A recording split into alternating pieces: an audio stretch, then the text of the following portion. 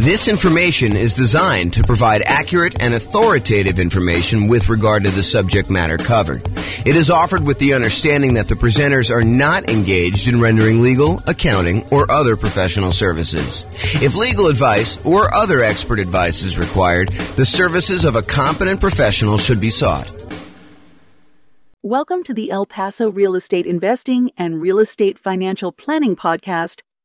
Learn all about investing in real estate in El Paso, Texas, with a combination of real estate financial planning and modeling with numbers specific to El Paso, plus syndicated, more generalized recordings of live and pre-recorded real estate investing classes. Not all of them specific to El Paso. Be sure to stay tuned after the podcast for a message from our sponsors. Well, good morning and welcome, everyone. I am your host, James Orr, and today we have another, I would say, somewhat exciting class. This is sort of the class to get you ready to get a mortgage to buy investment properties, whether that's doing it as an owner-occupant to do like the nomad strategy or house hacking, or to go out and just buy straight up non-owner occupant investment properties with 15% down with PMI or 20% down or 25% down or 30% down or whatever it is you're doing there. So today is sort of like the preparation, like the things you wish you could have known preparing to go get a mortgage. That's what we're going to cover. So number one, it is important, I think, for you to understand the qualification requirements that the lender is going to have for you way before you are actually about to get the loan. In other words, you should not do this. You should not say to your real estate agent, let's go look at properties tonight, find the property that you want the first time out accidentally, which happens all the time, and then be scrambling to figure out what you need, what you should have done 3 months ago in order to get your loan. The time to do all of this work, the time to find out, hey, what am I going to need to provide to you? What are the qualifications for this particular loan program that I'm looking to do? How does it impact me with my specific credit score? And I will tell you, we are in a state of flux. I'm recording this live on April 27th, 2023. And I believe May 1st, a whole bunch of lending changes hit the market. So you really do want to call your lender and find out, hey, what are the requirements going to be for me? How is this going to impact me with my specific credit score going to get this, whatever it is you're trying to do? And so you need to call your lender. You need to find out exactly what the qualifications will be long before you are out looking at properties ready to buy a house. You really want to take care of this stuff and this is more of a bigger picture, like philosophical thing. You want to be strategic about your real estate investing. You don't want to be just focused in on, okay, the very next thing I need to do, let's just focus in on doing that. No, I think you need to be thinking 1, 2, 3, 4, 5, 6 steps ahead, which is why I think you want to go through the process we've outlined for the entire real estate investing strategy. Sure, you can do it if you're like under the gun and you feel compelled to really do it right now. Yeah, you can do some things and then kind of like learn as you go. But it is better for you if you have an understanding of the entire process laid out and you can be thinking a couple steps ahead. As you'll see in some of the tips we're going to give you here, it helps if you started this stuff 6 months, 3 months, at least a month before you're ready to go so that you can do some things to improve your cash flow, optimize your real estate investing, optimize the loans you're getting, understand like some of the criteria, how these things fit together, how they work, and what your limitations might be so you don't kind of paint yourself into a corner or get yourself in a situation that you don't want to be in. Okay, so step number one is definitely call your lender to find out exactly what the qualifications will be long before you're going to actually apply. And if you're self-employed, this is even more important, in my opinion. It is different than being an employee. And I personally have gotten caught up in this. I'll probably tell the story. I've told the story before, but if you haven't heard it before, I'm sure I'll tell the story again in the future where I was going to get a loan.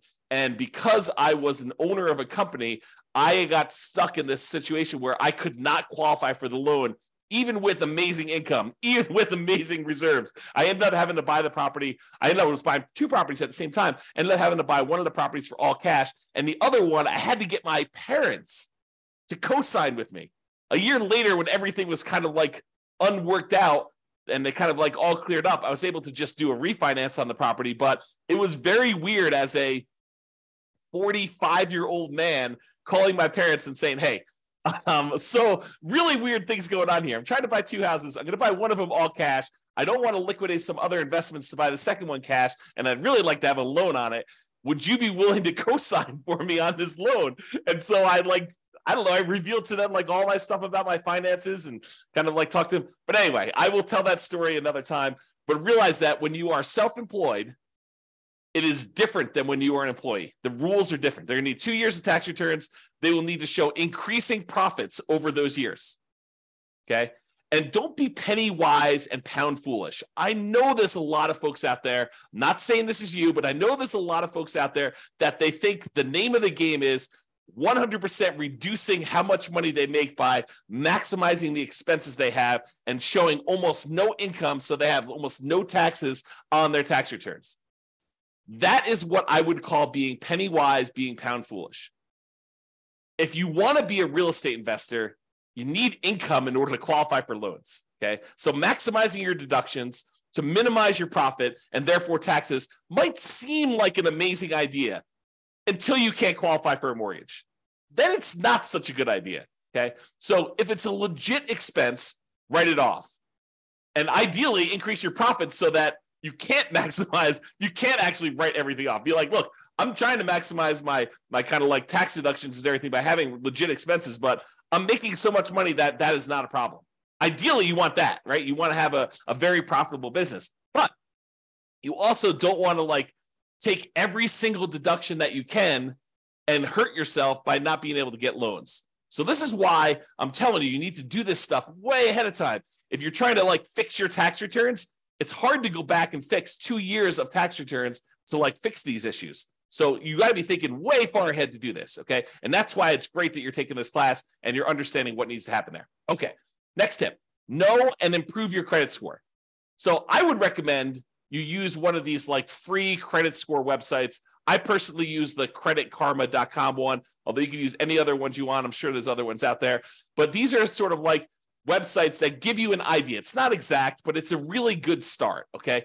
So you go to these websites, you log in, you can find out approximately what your credit score is. You can find out some of the things that are impacting your credit score, good and bad, and you can work on fixing those things, whatever they happen to be. If you notice on there's something ugly that you're like, oh, that's not correct, then go get it fixed. If you got something on there that's ugly and it is true, and you know that you probably should have paid that bill, maybe you go and that's one of your key areas of focus because you really do want to improve your credit score. Okay. Now, lenders are typically going to use your middle credit score. There's usually 3 scores. And the lenders are typically going to use your middlemost one. So they're going to ignore the low one, they're going to ignore the high one, and they will use your middle one. There probably are some exceptions to this. I'm sure these policy changes over time, but realize that's what I think you're going to see. Talk to your lender to get the definitive for your situation with whenever you're actually doing it. Now, it is a federal law, I believe, that you can request a free copy of each one of your credit reports each year. So there's 3 different reports. I don't remember the name of them, like Equifax, TransUnion, and something else, right? So there's like 3 different ones, and you can request a copy of them for free once per year for each. So what you could do is you could say, okay, every 4 months, I'm going to request a copy of a different credit report, and then you could always have a new credit report sent to you every 4 months. Then what you do is you could look at that credit report, see what's being reported on that one, fix any inaccuracies, address any credit blemishes you have on that, improve it. Then 4 months later, you pull a different credit report. You ask for another free one, but from a different company because you can get one each year. And then you do the same thing. You fix any inaccuracies, you address any credit blemishes, you try to improve on this. You're like studying this, you're going on websites, you're reading about things, trying to improve it, or you're talking to your lender if they're qualified to be able to help you, which we'll talk about here in a second. You're really trying to maximize and improve this, and you're doing this consistently over time to improve this stuff, okay? Then after you've got to the point where you've requested the 3, then you can go back and start requesting the first one over again 4 months later. So you're constantly cycling through and doing that every 4 months if you want to do that, okay? Now, why am I making such a big deal about knowing and improving your credit score? Because your credit score can impact your interest rate, the mortgage interest rate you can get, which impacts your cash flow. We're in a market where prices have gone up a lot in the last few years. Interest rates are up a lot in the last year plus. Rents are up, but they're not quite up enough to counteract these really, really high prices and the really, really high interest rates, so that it's harder than ever to have great cash flow on properties. Okay. You can put more down, which does improve your credit score, and which does improve your mortgage interest rate, which does improve cash flow. And you can do all of the other 88 strategies that we have for improving cash flow. However, what I will tell you is one of the factors that improves cash flow is your credit score. Higher credit scores tend to get better interest rates. So it's worthwhile for you to fix this stuff, especially if you plan on doing this repeatedly. You don't want to have, something that you could fix upstream, your credit score, as an example, that is going to have an ongoing, repeated impact that is going to last for, in some cases, 30 years. You go get a mortgage interest rate in a property, and if you decide you're not going to ever sell that property or refinance it away, that's something that sticks with you for 30 years. Now, sure, you could decide to use a strategy where you're paying that thing off early, or you're refinancing out of it, or you're selling the property and getting rid of the loan. But in some cases, when we're optimizing for achieving financial independence, we're choosing to keep loans, even if they're slightly subpar. Okay? So improve your credit score, because this can impact your mortgage interest rates, which impacts your cash flow. The time to do this is not when you're shopping for a property. Okay, you probably can move the needle a little bit while you're shopping for a property, but really you want to be thinking about this 3 months, 6 months, a year, 2 years ahead of time, so that you can get all of your stuff fixed and you can really optimize this. It's not just like a little bump, it's like the massive changes that you can make. Now, some lenders are qualified to help you improve your credit score. They know what impacts credit score. They've seen it, they've done it. They have real world knowledge, and they can assist you with this. And I would rely on them. I would lean on them to help you do the things that you need in order to improve your credit score. If they're not qualified, if your lender is unable or unwilling to help you, then you may need to hire a respectable, qualified credit counselor, not one of these fly-by-night companies that's going to tell you to do something that's going to ultimately harm you in the end. You really want to focus in on someone who is legit. And you're going to have to ask for recommendations and use your kind of wisdom to figure out who that is, because I can't tell you. Okay? Now, here's a big warning for you. The things that improve your credit score are not always the logical or obvious choices.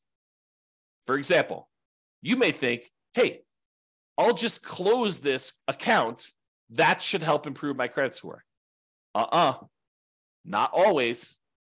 Maybe that account is one that you've had for a long period of time, and because it's got a small balance, but it's a small balance on a very large credit line that you've got there, that may be actually pulling up your credit score. You can't just make these things and say, oh, that's logical or obvious. And you may think, hey, I'll just pay off everything. That'll fix my credit score, right? I'm tired of this stuff. I just won't have any balances on anything that I have credit with, and then I'll close all my accounts. No. That could actually lower your credit score. So you got to use somebody who really understands what's going on and what things are actually impacting your specific credit score. And you could do this over time with the help of a professional, your lender, or either your lender if they know what they're doing, or a credit counselor, or in some cases, maybe your real estate agent does know, or someone else knows as well. But be careful. Okay. Now, when you're not using your credit score, lock it down. Lock it down until you're ready to use it. This is a major asset for you. Your ability to get these mortgages is a huge factor in you being able to successfully invest in real estate. Yes, you can do it if you don't have credit yourself, if your credit is bad, but it is so much easier, so much better if you're able to go and use your own credit score in order to qualify for these properties on your own. It eliminates a lot of headaches, a lot of hard work. So you really want to protect this. You want to make sure that you protect your credit. And one way to do that is to lock that stuff down. Do not leave it open. Don't allow people to go. You want to make it so that it's inconvenient for you to go buy anything with credit, where you got to call up and you got to say, okay, unlock my credit score for 24 hours so that, this company that I'm using to get whatever loan you're doing, a car loan or furniture loan or whatever you're doing there, or don't do those at all. But I mean, really, you could go and do this and lock it down after you're done. Immediately lock it back down. Protect yourself, protect your credit. Protect the credit of your family members too. Okay, this is not just you, but if you love somebody, help your parents lock down their credit score, right? Because you don't know when they're going to start to get a little bit confused, and they may do something that they will regret. Help protect them. Okay. All right. So lock it down until you're ready to use it. Now, let's talk a little bit about debt to income. Debt to income is a calculation that the lenders use in order to help qualify you for loans. It's a ratio of how much debt, your monthly payments on all the debt you have, compared to your income. And it doesn't always work the way that some people think that it works. So you got to be really, really careful about this. Like, how does negative cash flow work? Does that count as, more debt on your property? Does that count as negative income? So there's some calculations we did it. I did an entire 2-hour class on this. I'll put a link in the show notes or something like that so that you guys can access that, because I can't reteach a 2-hour class. But I will tell you, understanding your debt to income, what it is for you right now, walk with a lender and help them walk you through calculating what yours is and understand what goes into the calculation. Your lower the debt to income is, the better. Now, when we do our modeling for the real estate financial planner, you've probably seen it when you go to your city, kind of modeling, and you've seen all that stuff. One of the things that we actually calculate and we show for the entire model is what the debt to income is for that person doing that particular strategy. And it's one of the things we measure as a measure of risk. The lower your debt to income is, the less risky the strategy is for you. Now, sometimes a strategy would be really risky early on and then way less risky later on. And then some strategies are kind of moderate risk in the beginning, moderate risk in the middle, and moderate risk at the end. And you have to choose which one of those is going to be better for you. There's ones that I think I prefer, right? I'm okay taking a little bit more risk early on, knowing that I'm going to be way less risky later.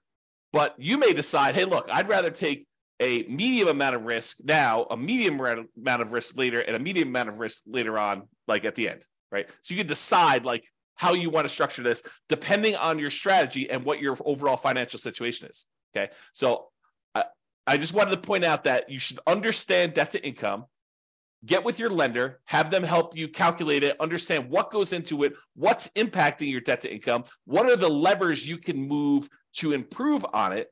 Should you eliminate certain debts? Should you eliminate or improve on certain incomes in order to get better at this? Is it better for you to kind of improve your negative cash flow on a property, or does that not matter as much and you should work on something else? Understand what that means to you and go watch that second class where I go into 2 hours worth of detail on this, how the calculation is done. I'll give you some examples and all the things that impact it. All right. The other thing, while you're kind of preparing for getting your mortgage, is to save money. And a lot of folks think it's just saving money for down payment. And I think that's a large part of it most of the time, right? Your down payment is going to be a big chunk of what you're saving money for. And sometimes having more down payments to put more down will significantly improve your cash flow. I think there's a lot of folks obsessed about cash flow on properties, and probably for really good reason. It's not the only thing, but it is a major important thing if you're using cash flow to achieve financial independence, to focus in on cash flow when you buy rental properties, right? So I think a lot of folks are focused in on cash flow, and we tend to focus a lot on cash flow. I mean, a lot of the classes we do are about optimizing your cash flow on your rental properties, like the 88 strategies and all the different variations on that and all the different things we could do to improve cash flow. But one of the things we talk about when we talk about improving cash flow is putting more money down and the multiplied impact that can have. Sometimes it's just reducing the amount you're borrowing. You put more down, you borrow less, so your monthly payment's lower. That means your cash flow is improved. Sometimes by putting more down, we kind of pass a threshold for the lender where that actually changes and improves the interest rate. The interest rate for someone borrowing, 80% loan to value is higher than someone borrowing, a 75% loan to value, putting 20% down versus putting 25% down. Your cash flow will improve because the interest rate changes from that. It's not just that you're borrowing less, it's interest rate improvement as well. So having more down payment can improve that. Not just borrowing less, but sometimes it'll also eliminate PMI. If you were going to put 15% down, but now you can actually go in and put 20% down and get rid of PMI, that's pretty significant. And we've talked a lot in the past about how, what is the return, the extra return you're getting on this extra down payment, and is it worthwhile to do that? We've done some classes recently on how to do those calculations, so go watch those as well. But while you're preparing to get your loan, you're saving money so that you have this down payment. In addition, you're saving money so that you can, at your option, if it makes sense to you, choose to prepay any private mortgage insurance. If you're doing a loan like you're doing house hacking or Nomad, and you're putting 3.5% down to buy a duplex, triplex, or fourplex with an FHA loan, or maybe you're even buying a single family home with 3.5% down FHA, or maybe you're going and you're doing like a nothing down VA loan, which is not going to have PMI, but maybe you're doing all these different things where you have these low down payment options below 20% down, and you're going to have private mortgage insurance on those. You want to have the choice. You want to be able to do the math and say, hey, it's mathematically better. It improves my cash flow significantly if I can prepay this PMI. And prepaying PMI is whatever it is. You've got to call a lender and find out, but maybe it's $5,000, maybe it's $7,000, whatever it happens to be for you. And you want to have that option. You don't want to be forced to pay monthly PMI because you don't have the choice. You didn't save enough money to do that. You want to be optimizing your cash flow by deciding whether you do this. So saving money to prepay PMI is important. Making sure you have enough money, you save the money so that you have the closing costs and you don't have to negotiate and have seller concessions, because it's not doing seller concessions by choice because it optimizes your investment, which it often does, but you want to actually have the choice of you paying closing costs yourself to improve cash flow, not raising the price and getting the seller to include some seller concessions in there. Okay, so saving money for down payment, prepaying PMI, closing costs, and maybe, as we covered in a separate class and like multiple times, is buying down your interest rate. It may make sense for you to have extra money to buy down your interest rate because that could improve your cash flow a lot. So taking that extra money to do that. And then, of course, you would not ever buy an investment property without having adequate reserves. At least 6 months, in my opinion. Now, you may decide, hey, look, I'm liquid in a whole bunch of other ways. I feel really, really comfortable only having 3 months of cash liquid reserves. That's your prerogative. It does add a considerable amount of risk, but I think at least 6 months of reserves. And I've been making some arguments lately to have 12 months of reserves. And I'll talk about that when I go over the whole reserves class. But you should be saving money and having reserves because, and I'm going to use strong language here, okay? You would be stupid to invest in real estate without having reserves, okay? You're asking for trouble. It's like intentionally going and putting yourself in harm's way because you just didn't plan. You got to plan. You got to have reserves. So make sure you do some type of reserves, invest, make sure you save the money in order to do reserves. And then finally, saving money so that if you're buying a property and you're putting less down and you're having some negative cash flow because you didn't put enough down. If you put enough down, you probably wouldn't have the negative cash flow, but you're choosing to put less down. Maybe it's 0% down or 3.5% down, or for FHA loan, or 5% down for conventional financing, and you're deciding you're going to have some, or maybe you're putting 20% down, and your market is such that it's really hard to make properties cash flow, even with 20% down or 25% down. I've seen that a lot, right? So maybe you have negative cash flow. Well, one of the ways you can make your investment more conservative, less risky, is you can set aside whatever negative cash flow you're likely to have, and you can calculate out how much that negative cash flow will be. You'll be like, look, the first year, it's whatever it is, negative $200 a month. But I think rents are going to go up about $50 in year two. So the next year, it's going to be negative $150 a month. And I think that rents will go up another $50 when I renew the lease the year after that. Okay, well, now it's only going to be a negative $100. And then the next year, rents go up $50 and your negative cash flow is going to be about $50 a month. And then the year after that, you raise rents $50 and you don't have negative cash flow at all. Well, you could sum up $200 a month in negative cash flow for the first year, $150 a month in negative cash flow in the second year, $100 a month in negative cash flow in the third year, $50 a month in negative cash flow in the fourth year, and then zero from then on. And you could say, what is the sum of all of that negative cash flow until this property is actually likely to be very positive? And you could set that money aside in a separate account, maybe right next to your reserves, might not be the worst thing in the world, and then have that money just sitting there because you've got negative cash flow coming. So why not set it aside? It's probably cheaper to set that negative cash flow aside than it would be to put more down in down payment and actually get rid of the negative cash flow. So you could do this calculation, right? And we will do this calculation in future classes because it's a calculation I do. But you can calculate out, hey, if I put this amount down, that reduces my monthly payment by whatever it is. It's about, the general rule of thumb is for every $10,000 you put down, you end up saving about $50 a month in your monthly payment. So if you set aside, $10,000 in order to reduce your monthly payment by $50, that would save you $50 a monthly payment. But if you look at your negative cash flow, if I save up $2,400 in year one, and $1,800 in year two, and $1,200 in year three, and $600 in year four. If I do my math right, that's probably around $6,000. I don't know exactly what it is. I'd have to go add them up, but just off the top of my head, it's probably about $6,000. Well, $6,000 to get rid of like your negative cash flow risk, right? It doesn't completely eliminate it, but it really reduces it when you set all the negative cash flow aside up front versus putting an extra $10,000 down just to save $50. Might be better to set that $6,000 aside for your negative cash flow. And that's what I'm talking about. Okay. All right. So saving money, down payment, prepaid PMI, closing costs, buying down your interest rate, reserves, and negative cash flow, setting aside any negative cash flow you have. All right. Let's talk about what you're likely to be requested in form of documentation from your lender in order to get the loan.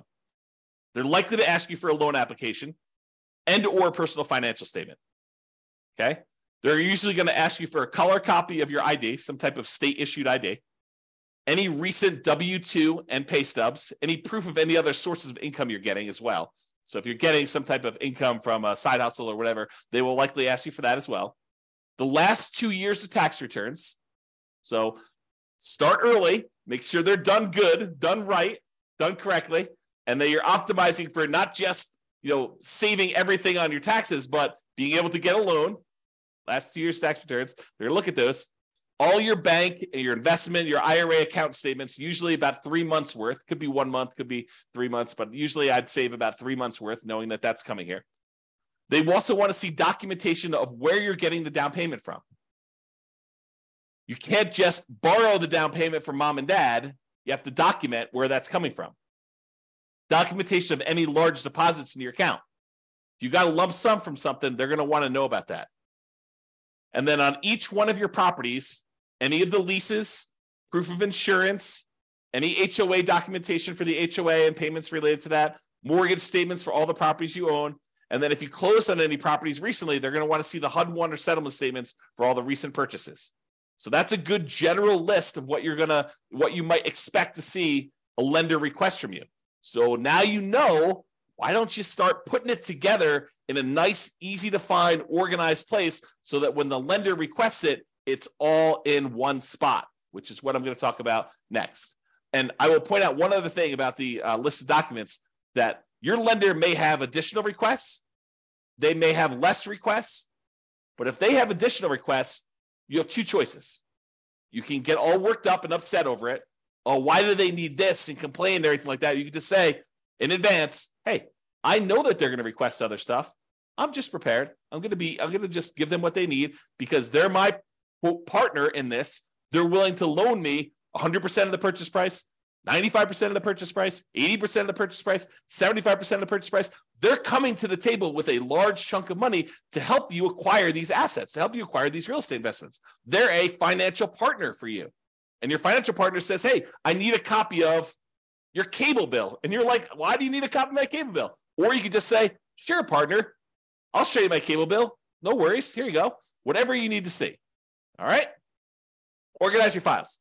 So you know you're going to need this stuff. So why don't you get organized and stay organized? Store all the files that your lender will likely request from you in a well-labeled, organized folder on something like Dropbox.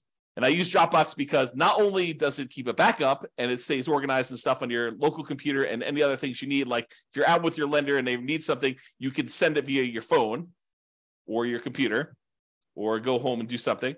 But you can also share the entire folder with them, and then they'll have the most up-to-date stuff that they need. They'll probably request you the link again, but you can give them access to it and just have your files organized that way. Keep that folder updated with your latest tax return. So as you file a new tax return, just put a copy in there. Any pay stubs you get from work, scan them or use them from your email, save them into that folder, store them there. Any property records you have that you're going to need to share with them, put that in there. And I have a typo here. I'm going to just go ahead and correct that. As you get updated versions, save them there.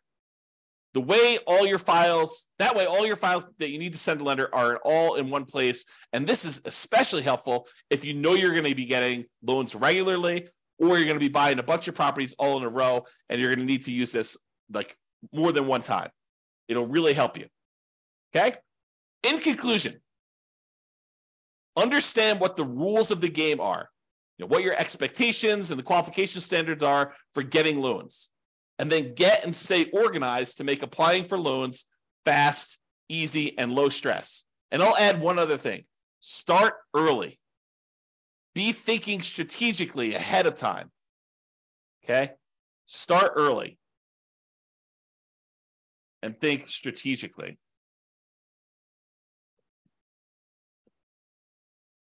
Okay? That's all I got for you. This has been James Orr. Hope you enjoyed this class. I definitely enjoyed it. And we will talk to you at the next class. Bye-bye for now. With home prices up, mortgage interest rates up, and rents up, but not quite enough to counteract the higher prices and interest rates, cash flow on rental properties in El Paso is harder than ever. Book a call with the Real Estate Financial Planner to apply our proprietary 88 strategies to improve cash flow on your rentals. See the show notes for a link to schedule your call and improve your cash flow today. If you're a real estate agent, lender, or professional in El Paso that wants to help our real estate investor listeners, consider reaching out to learn about collaboration opportunities with this podcast. We'd love to add more value to our listeners by having you assist our investors buy, sell, and finance their real estate investment. See the show notes to schedule a call to discuss collaboration opportunities.